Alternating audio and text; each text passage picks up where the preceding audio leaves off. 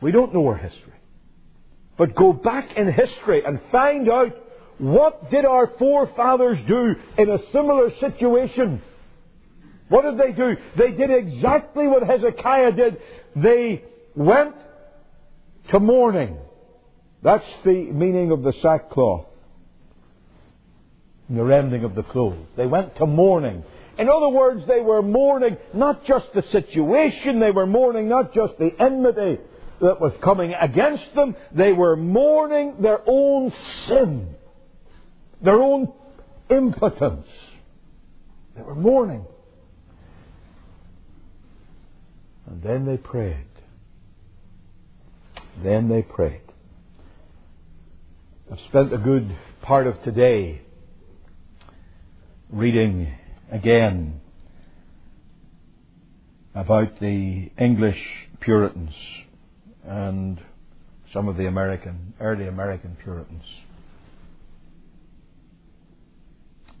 and how they faced the situation when the enemy came against them.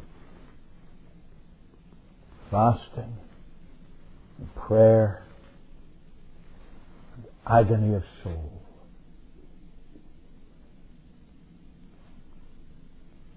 Until God was pleased to answer. And my, how He answered. How He answered.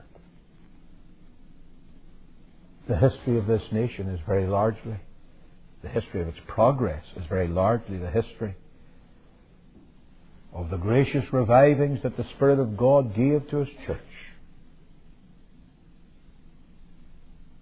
You should read the story of those movings. I mean, again, I'm not going to berate you about this, because this is one of the best reading congregations in the world. There's very few congregations read better than this and read more widely than this. So I'm not berating you, but even here, I wonder how many Christians have really read about the great awakenings in America. You've heard of the revivals under Whitefield and Jonathan Edwards before him. If you haven't read the stories of those men, then go to the Bob Jones Library and get the books out and read them. Or better still, get your rich wife to buy you one. Read them. They're thrilling. They are thrilling what God did. Get Bonner's Life of Asahel Nettleton and read it. It's thrilling what God did. This is what we need today. Can you imagine? Instead of just lamenting, the devil's got most of the land and we can do nothing about it, and Nettleton would go into a town in which the church had closed down because nobody was interested in going to church anymore, and would preach. And the whole town would be moved. And just about everybody in the town converted. And 20 years later, they might report that there were 2 or 3 backslidings, and the backslidings were counted to be such because they weren't attending prayer meeting. Can God do that again? That's what He did. That's what He did.